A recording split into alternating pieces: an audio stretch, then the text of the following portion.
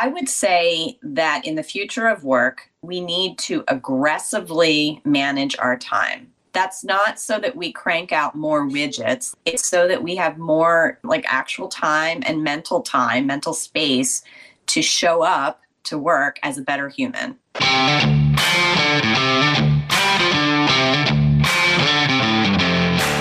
You work hard in your business. On the Profit by Design podcast, we ask the big question. What has your business done for you lately? Hi, I'm Dr. Sabrina Starling. I'm the business psychologist, the author of the 4-Week Vacation and the How to Hire the Best series, as well as the founder of Tap the Potential, where we coach entrepreneurs like you to design sustainably profitable businesses that give you more time for what matters most and more money in your bank account than ever. Because after all, we believe work supports life, not the other way around. Weekly on the Profit by Design podcast, we bring you tips, tools, and strategies from our own experiences and from the experiences of our guests who are entrepreneurial thought leaders and real life entrepreneurs, all to support you in making intentionally profitable and sustainable business decisions to live the lifestyle you desire. Welcome to the Profit by Design podcast and Happy New Year. This is the start of 2023 and this year is going to be different and better in so many ways. And I want to just acknowledge I have a special guest here with me on the Profit by Design podcast. This is Dr. Jenny Byrne, and she is the author of a new book that we'll be talking about shortly. And I can't wait to share this with you because in terms of making 2023 better, learning how to be a better human, how to be a better leader, and how to really make our work environments work for us as human beings. That's the topic of Dr. Jenny's book that we'll be getting into shortly. And before we go there, I do want to share one exciting announcement coming up here at Tap the Potential. We have been talking for the last couple of months about the Better Business, Better Life program and supporting entrepreneurs in taking their lives back from their business. And so I want to make sure everyone knows that on January 16th, we have our Better Business, Better Life Jumpstart coming up. And the Jumpstart is your opportunity to have an immersion experience with Tap the Potential and work with our team to take the initial steps from the Tap the Potential solution to taking your life back from your business. This is a closed door live Zoom training with myself and the other members of the Tap the Potential team, where we work with a group of entrepreneurs to take you through designing your business to be sustainably profitable and putting strategy in place so that as you go through 2023, you will have a business that allows you to have that life that you want to experience, the freedom that you want to experience. So the Jumpstart is where you get the initial first steps and you get a real experience of what it's like to be working with us at Tap the Potential. So get signed up for it. This is 5 days, an hour each day.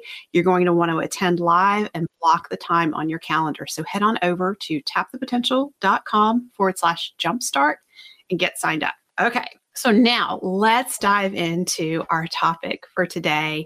Dr. Jenny Byrne is an entrepreneur. She's a psychiatrist. She is a mom of 2 teenage girls. She's a brain and behavior expert. She's a healthcare executive. She's also a coach and psychotherapist. And her new book is Work Smart, Use Your Brain and Behavior to Master the Future of Work. Dr. Jenny, welcome to the podcast. So excited to be here, and I feel honored to kick off the new year with you. Yes, I think this is exciting. I've had the honor of being on the journey with you as you have written this book. I remember a conversation that you and I had about a year ago when you were writing the book, and we were talking about just what it's like to be a business owner and a professional these days in this world and how challenging it is. There's so much competing for our attention and how hard it can be to just show up as your best in the workplace. And I know that you have a very powerful why for why you wrote this book. So I think let's just dive in there and talk about what inspired you. Yeah. So when we spoke about a year ago, when I jumped into the adventure of writing a book, I was talking with my friends and colleagues and folks like you, and everybody was saying the same thing, which is, 2 years into pandemic, most people have had to learn how to work in different ways. They're working virtually, and everyone's like, well, what do we do next? And everybody kind of shrugged and said, well, I don't know. I guess we'll just go back. And I was like, wait a minute, you complained all the time about your job and your office, and you kept telling me how you hated it and it was so terrible. And then you kept telling me about how working at home or virtually has been helpful. And I'm like, well, why would you just want to go back? I don't understand. There's this moment and this opportunity to do things differently and better. Why wouldn't you take advantage of it? So it was really kind of my frustration. And I had all the same questions everyone else did, which is, how do I do this? How do I work at home? How do I work with my teams? How do I use Slack and I was looking for the answers, and I felt like the answers just weren't there. And so I did my own research and used my lens as a brain and behavior specialist. And I just dug in with that lens, and I found that I learned some really interesting things, and I felt passionate. I wanted to share this with other people because I really do believe the future of work is here now. And we have this wonderful opportunity to really embrace it. So what I love about the perspective you're taking in the book is that you say you're convinced that the future of work is about being a better human. And you're using an understanding of the human brain and behavior to infuse humanism into the workplace today. So let's talk a little bit about, corporate culture. Like, where did that even come from? And what's different about infusing humanism into our workplace cultures? This was one of the most interesting things I learned when I was researching, which is that the classic kind of American or Western corporate world really started only 100 years ago. And it started on the Henry Ford assembly line. Before that, work looked very different for most people. But Ford had this insight about how to improve efficiency using human workers at that time to put together cars on an assembly line. And as that worked really well for him, the corporate culture grew out of that, because as the factory floor got bigger, well, you needed people to manage it. So where did those people go? Well, they needed to sit and watch everyone. So they built a layer, story number 2, and the managers sat up there so they could go down and help the floors. And then as it got bigger, they needed managers of managers and other leaders. And so they built another floor in the building. And so before you knew it, we had this assembly line mentality that was a 5-story building with layers of management, and seeing people as basically parts of a machine, parts of an assembly line. And so we never really questioned this. And so it continued. Post-war America boomed. We had this huge industrial boom. And so this culture just grew and grew and grew. Even when companies are thousands of employees large, it's still the same basic assembly line idea. So it's no wonder that most people in corporate America feel like they're cogs in a machine. And it feels pretty bad, honestly. I've worked in different settings, one of which is corporate settings. And most of the time you feel like a machine, and that doesn't feel so great. And things aren't really designed for humans. They're kind of designed for machines. Like, the humans are there to serve the machines, not the other way around. This is touching on something, a conversation we were just having in our living room last night. My husband, myself, and my teenage daughter, and she had made a statement, something that she'd picked up on that I said. And I said, it sounds like they're just preparing you for the corporate culture. And my husband questioned that, and he said, well, what is the corporate culture and what does that even come from? And my daughter, who's, her, this is Kylie, Dr. J, you met her at the retreat. She's been raised around entrepreneurs, and she's heard all these corporate refugees talking about, you're a cog in a machine and you're not treated as a human being. And she said, I don't want to be stuck in a windowless cubicle surrounded by other people and being told to do the same thing over and over every single day. And my husband pointed out to her, he said, that's a stereotype. It's not every corporation or every business is like that.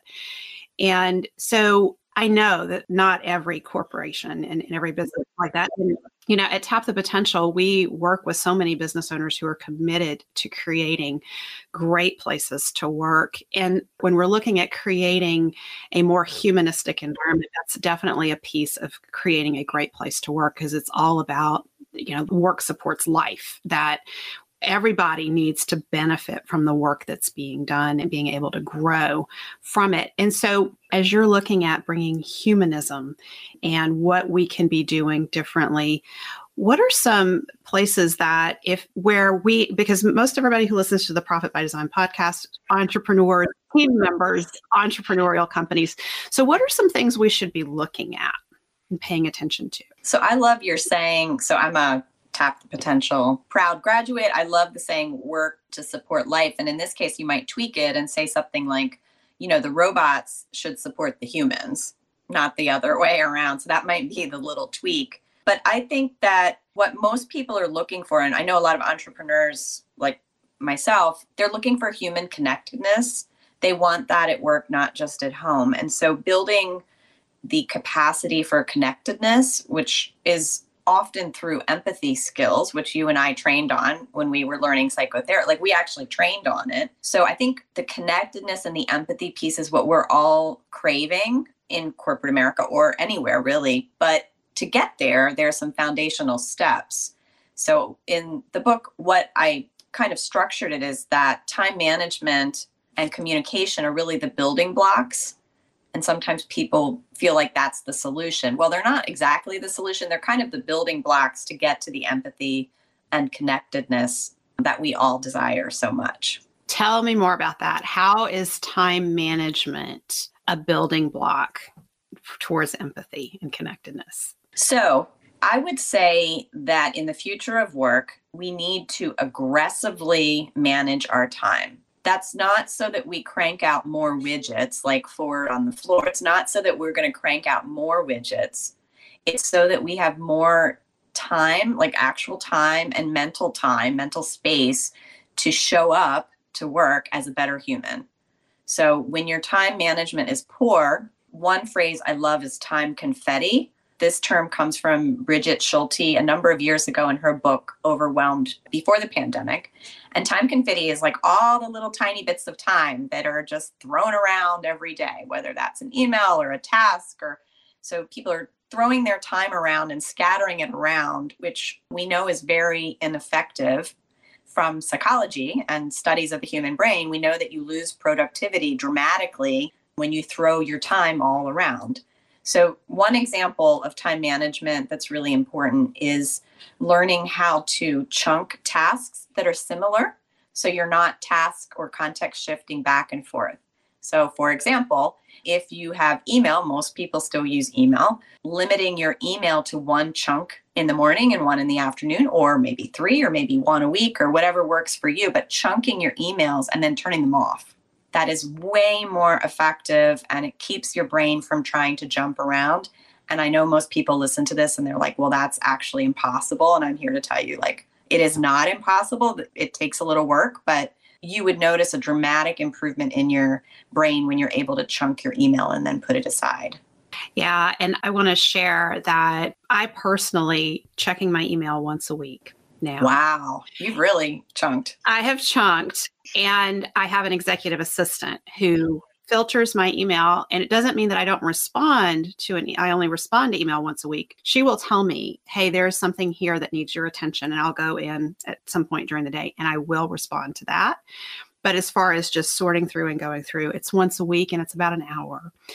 And so I love that phrase, time confetti, because it's so easy for us. I feel like one of the greatest learnings that I've had, and it's probably taken me 5 years to get to where I'm getting more masterful at it, is to understand that there's all these little things that want our attention throughout the day. Social media, our phones dinging, text messages, phone calls coming in, and we don't have to respond. Like that awareness, like, oh, just because my phone buzzed in my pocket, I don't have to take it out and talk, or I don't have to do something with that social media post or whatever that's pulling the attention. And just giving myself that permission to do that. And it allows what you're describing, the time blocking, to happen so that we can focus on our highest value, or what I call the $10,000 an hour activities for entrepreneurs. If we allow that time confetti to come in and take our time, we don't ever have the time to focus on that high value activity. In your experience and in the book, what are some tips that you give, and what advice would you give for people who are really feeling like, I can't ever get to this or that feels really important? When I've coached people and coached kind of myself too, and like you said, it does take years sometimes to get like really good at it. I think one of the biggest tips is just start with like 5 minutes.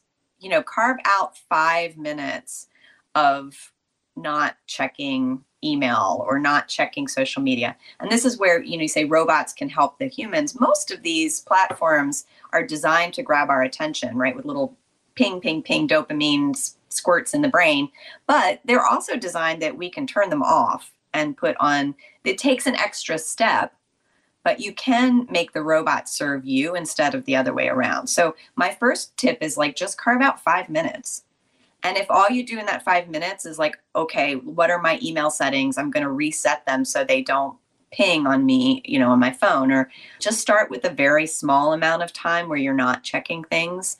And then you can kind of build up on it. Another one is my favorite to experiment with at the beginning is schedule send. So if you're using either email or Slack or pretty much any platform, you can schedule send the email. So if I happen to look at an email at 1 p.m., I don't respond at 1 p.m. because I don't want the other person to get into that email ping pong with me, which is what is the normal culture. So I write the response and I time it to go out at 4:45 p.m. So my secret tip, if you ever get emails from me, you'll see they're always at 4:45 p.m. And that's so that you know that I got your message and that I have a response for you, but so you don't feel pressure to respond before you sign off at 5. That's secret tip. I love that. And the email ping pong is so true. And that can become a huge time suck for both people involved. So let's shift here and let's talk about Zoom fatigue. And because Zoom has become very much a part of our reality in the last few years for everyone.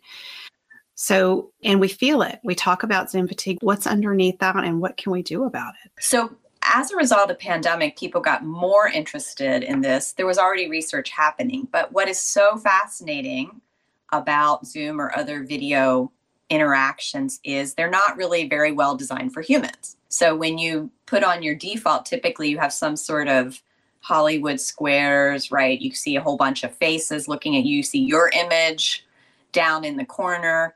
So our brains have 2 kinds of neurons that pick up on this. So we have face neurons. They're neurons in our brain that are specifically designed to recognize faces, specifically human faces, although monkey faces can sometimes trigger them, but we have special cells for that. And we're very social creatures. So that's part of our brain. So when we see a face, it really activates our brain.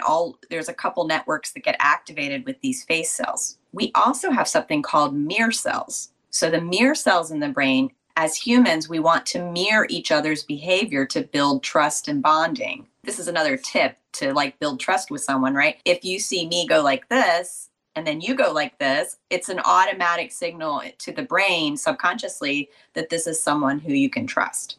So because we have mirror cells and because we have face cells, when we see a Zoom screen with our own face or a bunch of faces looking at us in a very unnatural way, it triggers all sorts of confusing neuronal signals to the brain. And we have to spend huge amounts of brain energy trying to process it all. And that's why we get so exhausted.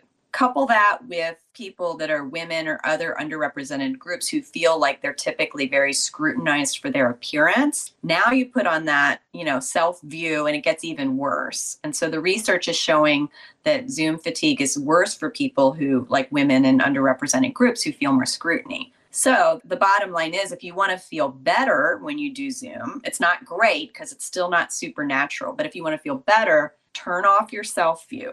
Turn it on, look at yourself, make sure there's, don't have stuff in your teeth. Turn it off. Don't do Hollywood squares. There's a couple times when I would say you might want to do Hollywood squares. If you are the presenter and you're doing a performance of, you might want to be seeing reactions. Otherwise, no. Put it on speaker view. So you see one face at a time. The other tip, which I'm actually not doing a great job of right now myself, is to put some distance from your screen. So like you should put about an arm's length from the screen. That will help your brain not feel trapped in the box. And your body language will become more natural. So so those three things, try that experiment. Turn off your self view, turn on speaker view, and sit further away and see how you feel. Normally you feel better, but it's still not natural. So it is still more tiring than it would be if you were in the room with somebody. Yeah. And another tip that I have is, unless it's a team meeting where you need multiple people together on a conference, ask if there's an opportunity just to have a phone call. Well, I think the best, so my tip, what I do with my teams is I say, let's start on video, and we start for couple minutes. Hey, how you doing? Blah, blah, blah. And then I'm like, okay, we're going off video.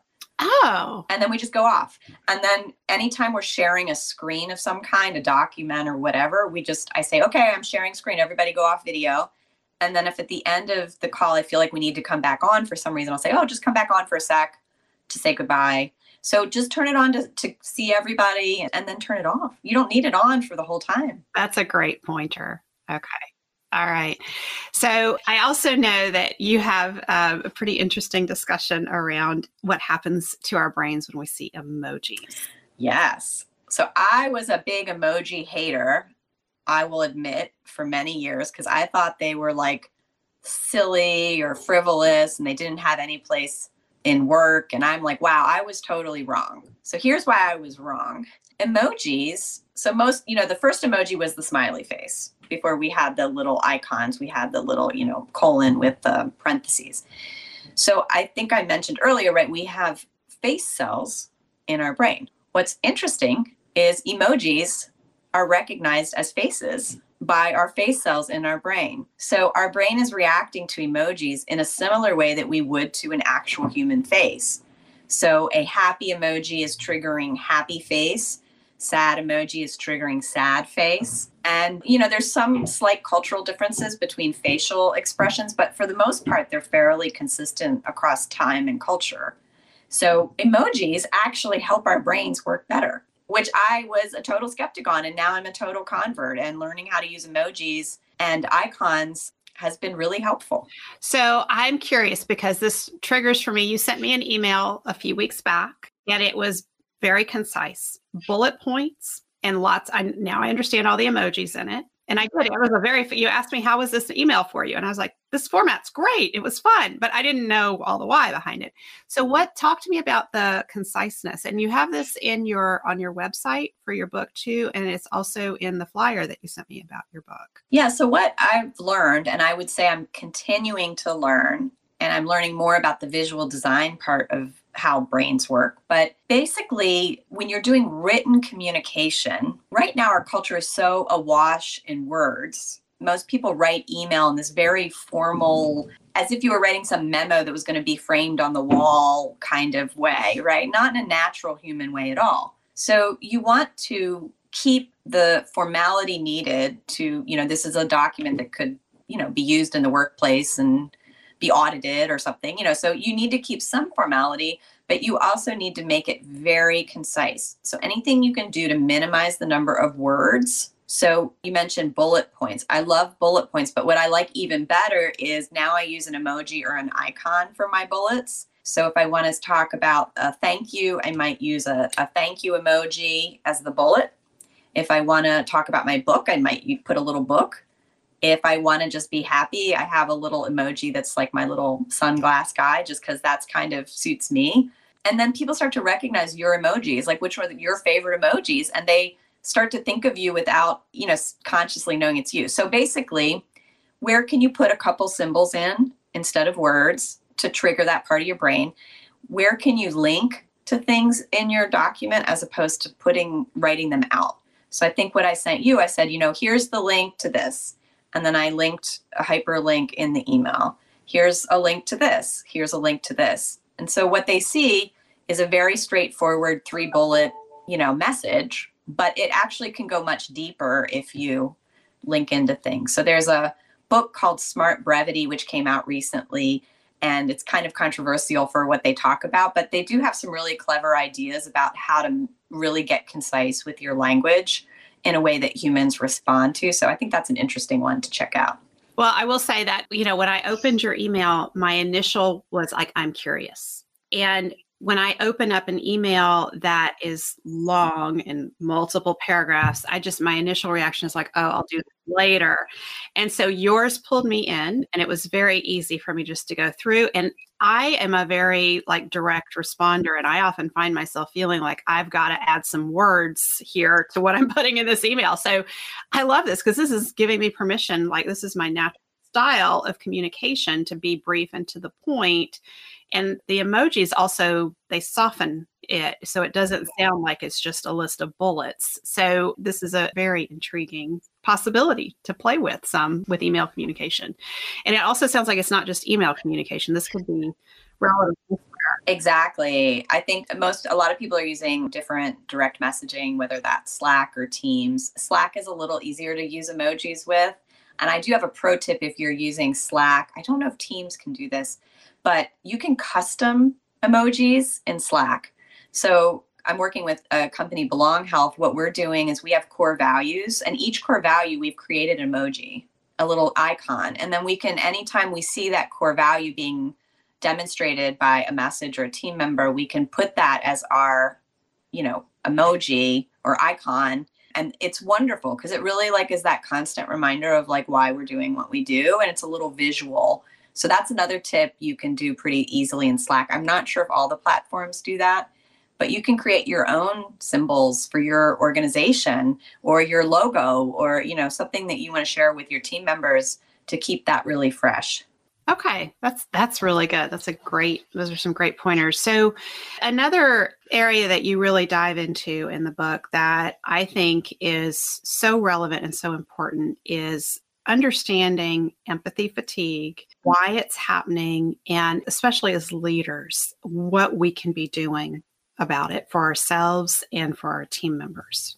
Yeah. So one of the, again, self-disclosures here, when I was working with you all at Tap the Potential, you do introspective work and you learn about your own style.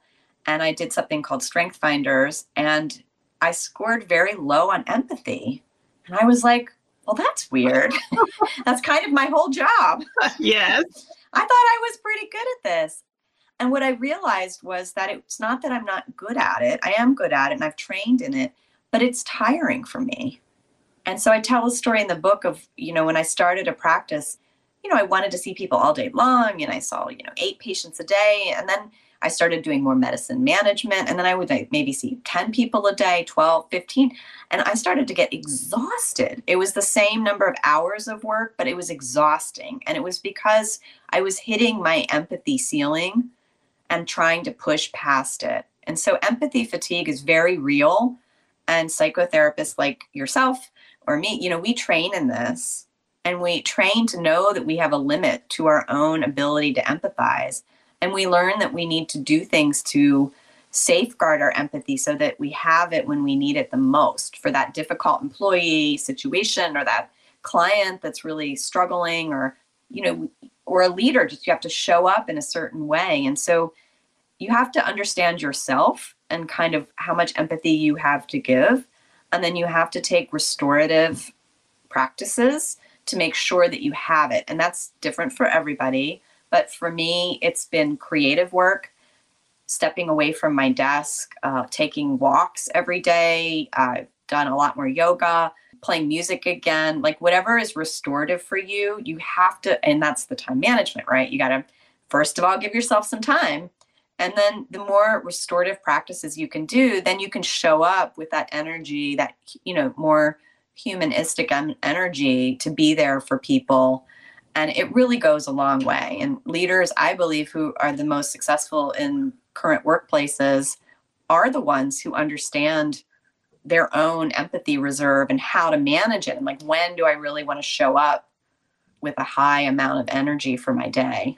Yeah. And this is so important. And I see this coming up when business owners and team members start doing one-to-ones. And so when you're doing a one-to-one, it's a dedicated space for that employee, the direct report, where they can share what they're working on and what they need support on. Oftentimes, personal issues will come in. And that's good. They should be there because you need to know your team members as a whole human being. And when they have things going on in their personal life that affect their work, it's great for you to be able to support them. And it also can be very challenging and draining for the leader who is conducting those one-to-ones. And one of the questions, I teach the coach approach class where we're teaching coaching skills and how to ask the powerful questions. And one of the things that I've started sharing as a pointer is when the one-to-ones go much longer than you expect, like if you set aside 20 minutes or 30 minutes and you find your one-to-ones going for 45 minutes or an hour, be mindful of asking the closed-ended questions to wind down the meeting, because the open-ended questions will keep the conversation and the emotion going. And so just coming in, and the other tip that I have around this is when it's about 5 minutes to the end of the meeting, say, I'm noticing our time. You know, what else is important that we need to get to, or what are you taking away from our conversation today, to wind it down. And that is a way of protecting you, the leader, because you don't have boundless empathy and time. And the other thing to be aware of is how you schedule those one-to-ones. So what advice would you give around that? So again, this is where we're all human. We all have things that work better for us. So for me, chunking one-to-ones is very helpful. So we talked about chunking like tasks. So for me to say this afternoon is all my one-on-one time. And then I know before that starts, I need some restorative, I need some quiet time that morning. Maybe I need a walk before I sit down. That's one tip for me, is to chunk them. Other people might find it better to do one a day at a certain time of day, but I like chunking them. I'm also a big fan of buffers. So anytime you schedule a meeting, don't schedule, if anybody goes to my calendar, you're going to be like, why are all your meetings 15 or 20 minutes long? You need a buffer in there, right? Either you're a human being, you have to go to the bathroom or do whatever human thing you have to do, first of all. And then you need to sometimes gather yourself. And as a therapist, you learn that, right? You need that 10-minute buffer between appointments to pull yourself together sometimes, right? Take a moment. And then, the other, when you were saying about the wrapping up, I'm smiling. I'm remembering in therapy, there's something called the hand on the doorknob comment, which you've had probably hey doc, my hand's on the doorknob. I'm walking out the door. Oh, by the way, I had liver failure last week, or by the way, I'm getting divorced. Or so people, that's a very human thing to do, is to, dump something at the last minute. And I find most leaders are go into panic mode when they get a comment like that. And so I have some tips and tricks, and I'm sure you do too, for the hand on the doorknob. But one of them is to have the buffer. Because if you have the buffer and there's a hand on the doorknob, you do have another 5-10 minutes to play with. Or, when I was doing therapy, my trick that someone taught me was to say, oh, that sounds like that might be really difficult. What's the hardest thing about that for you? And they say something, and I say, how are you coping with that? And they say something. I say, okay, if we need more time, let's get some more time later. And it sounds weird, but that actually works really well too, is kind of the acknowledgement of the feeling, right? Narrowing the focus, like you said, close-ended, what's the hardest part about it? What are you doing to cope, to make it more kind of oh, I could cope, and then picking up more time if needed. Yeah. I also want to say in my experience, the hand on the doorknob comments come because you've done such a good job in the entire meeting of creating a safe, supported environment. That person finally feels like, oh, I can say this thing that's been on my chest, and it's a little scary. So I'm on the doorknob, or I've got my hand on the door, so I'm on the way out. So it's okay to say it. So they may not want to go into something deep. And if we make a mistake by assuming exactly they want a lot of time to talk about this. You're so, and it's so funny. When I had more of a kind of traditional corporate leader job, national job, it was always my psychotherapy skills that came in the most handy when learning how to manage people or be a leader, or, and it's the same for entrepreneurs. I wish I had thought of that earlier when I had my practice. I think I would have been a better leader there if I had realized that my doctors were human beings just like me, and that like I should use those same skills there. Yeah, it's all part of the learning journey. And what I think about when I think about entrepreneurs who are shifting from the doing, and you're really building a team and you're learning how to lead, and then you need to teach your team members the same things that you're learning.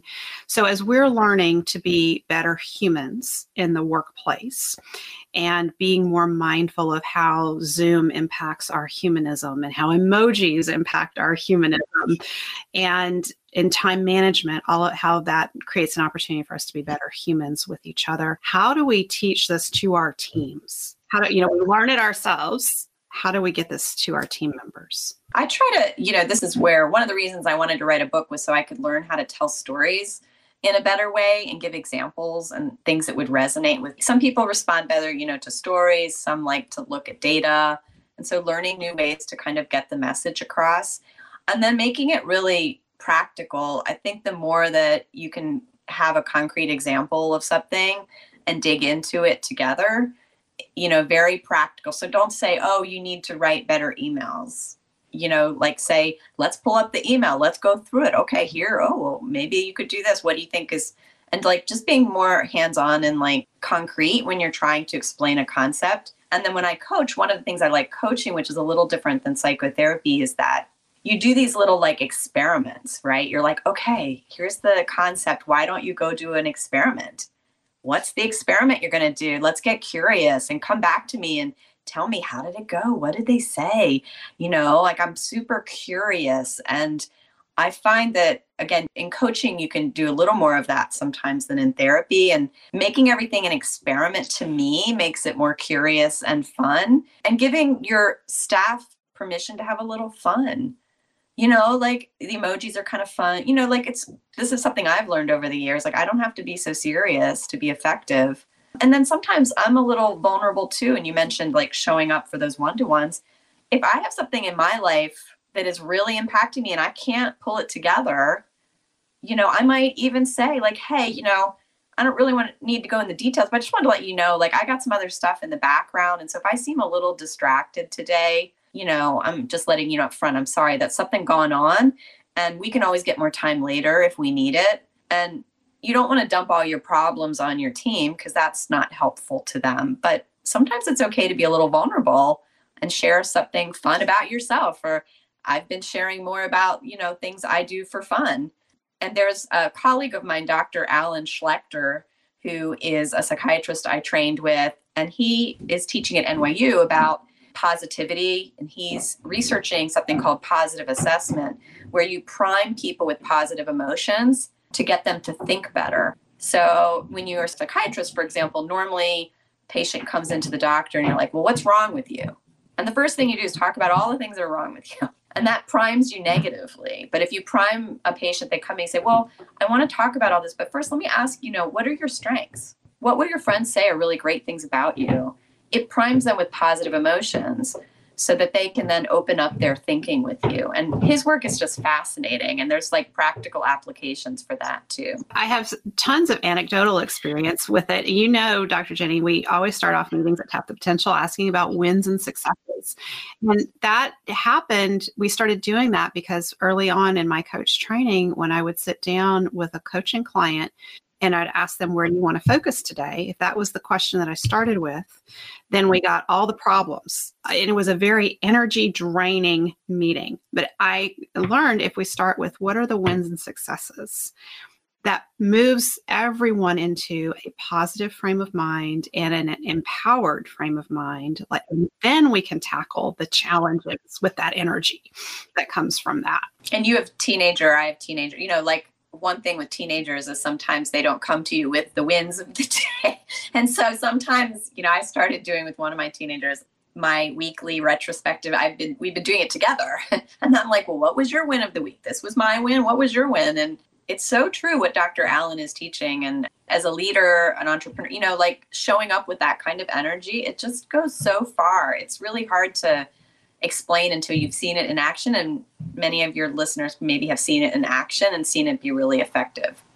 Well, and you've touched on this, but I want to just pull this out here because I think this is such an important piece for us as leaders to be mindful of, is that we have to take care of ourselves first. That's been a common thread through every point we've discussed, is that we have to take care of ourselves first so that we show up with our teams with this positive energy.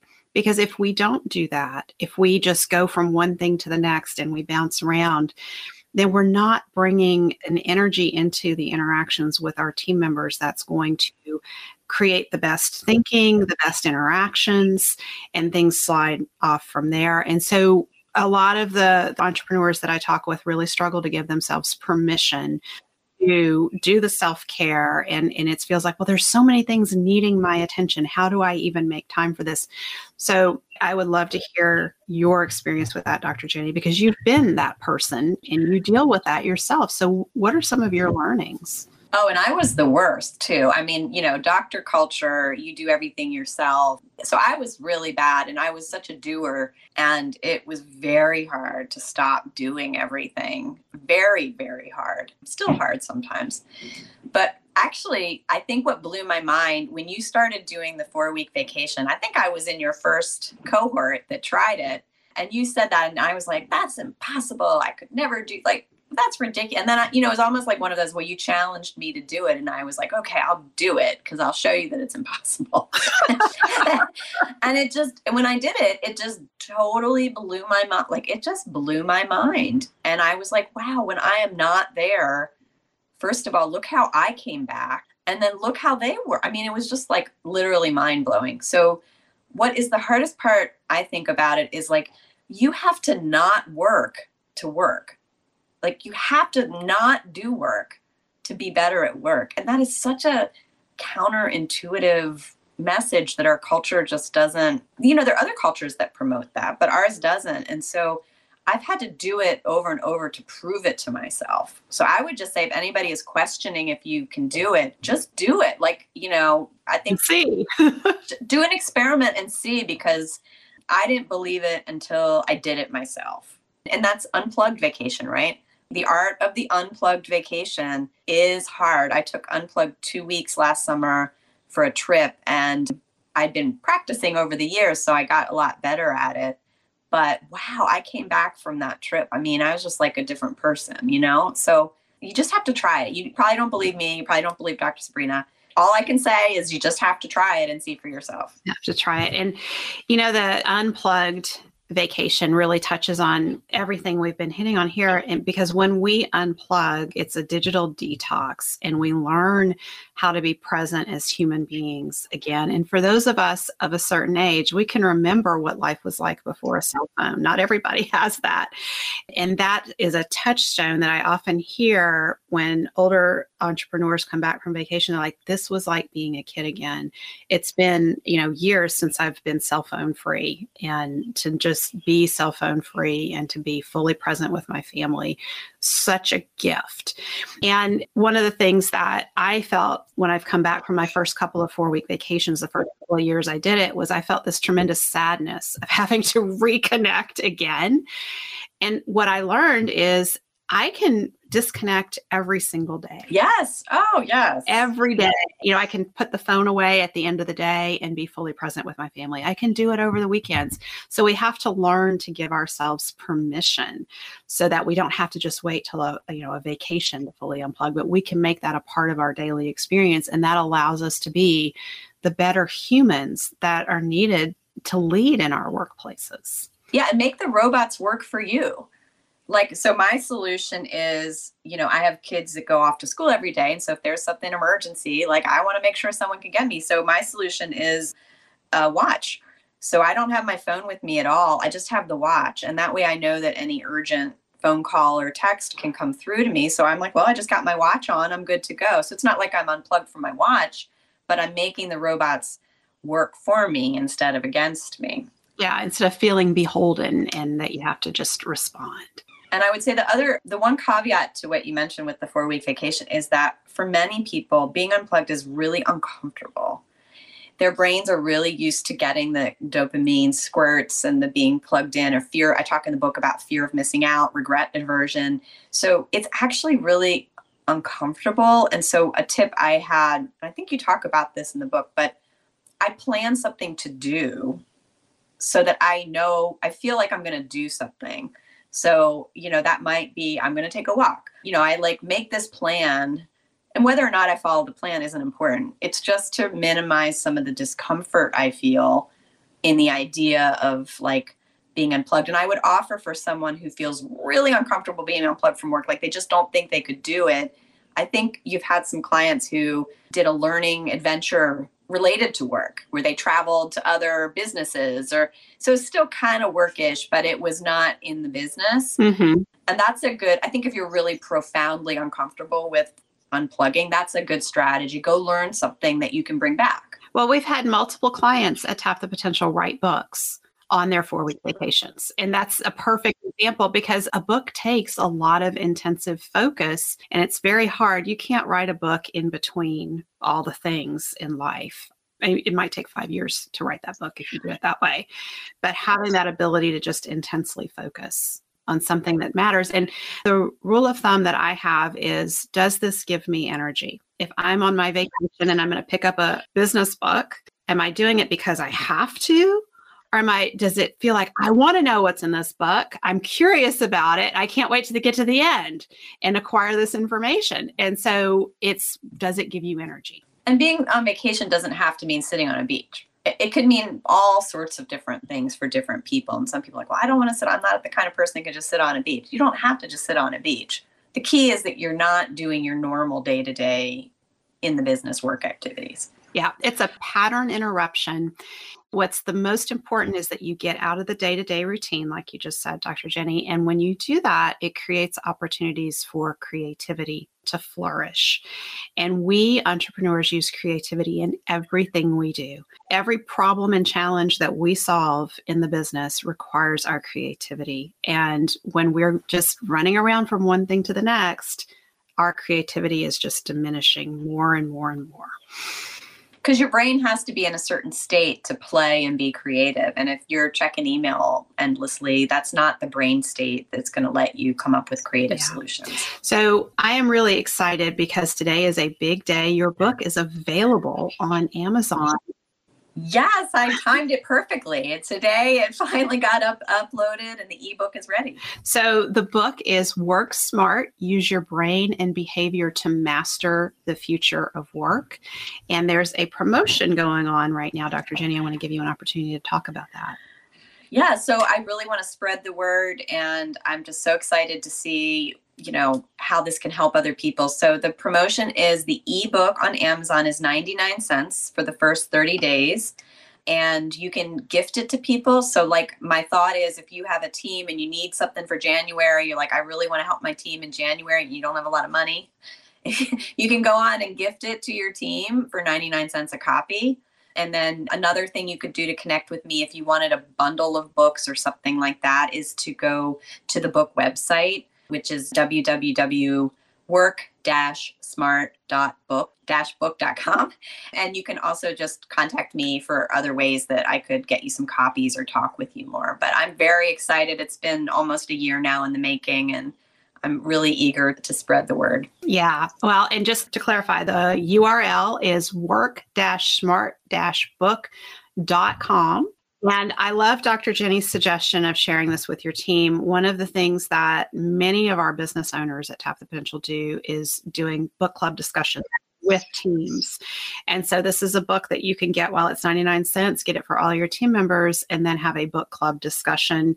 And I think that's a great way just to support your team members in being more effective and more human at work. I know that discussions that would come from this book would really engage team members and help them feel like you care about them as human beings. And over in my research, when I look at what are A players looking for in in the workplace, when they feel cared about and respected as human beings who have lives away from work and who show up with all their selves at work, not just showing up and filling a role, but when you show them that you respect them as humans, that's where they really engage. So this book is a great tool to support them with that.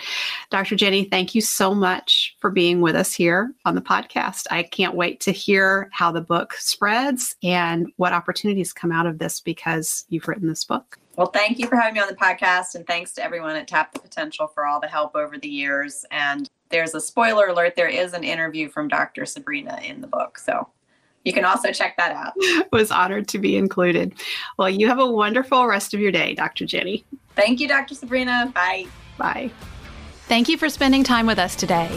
Join our conversation in the Entrepreneurs Take Your Life Back Facebook community at tapthepotential.com/group. Share your aha moments from today's episode, ask me questions, and join in on the fun with your fellow entrepreneurs on the journey to designing sustainably profitable businesses that give you more time for what matters most and more money in your bank account than ever. And finally, share today's episode with a friend if you know a friend who would enjoy it.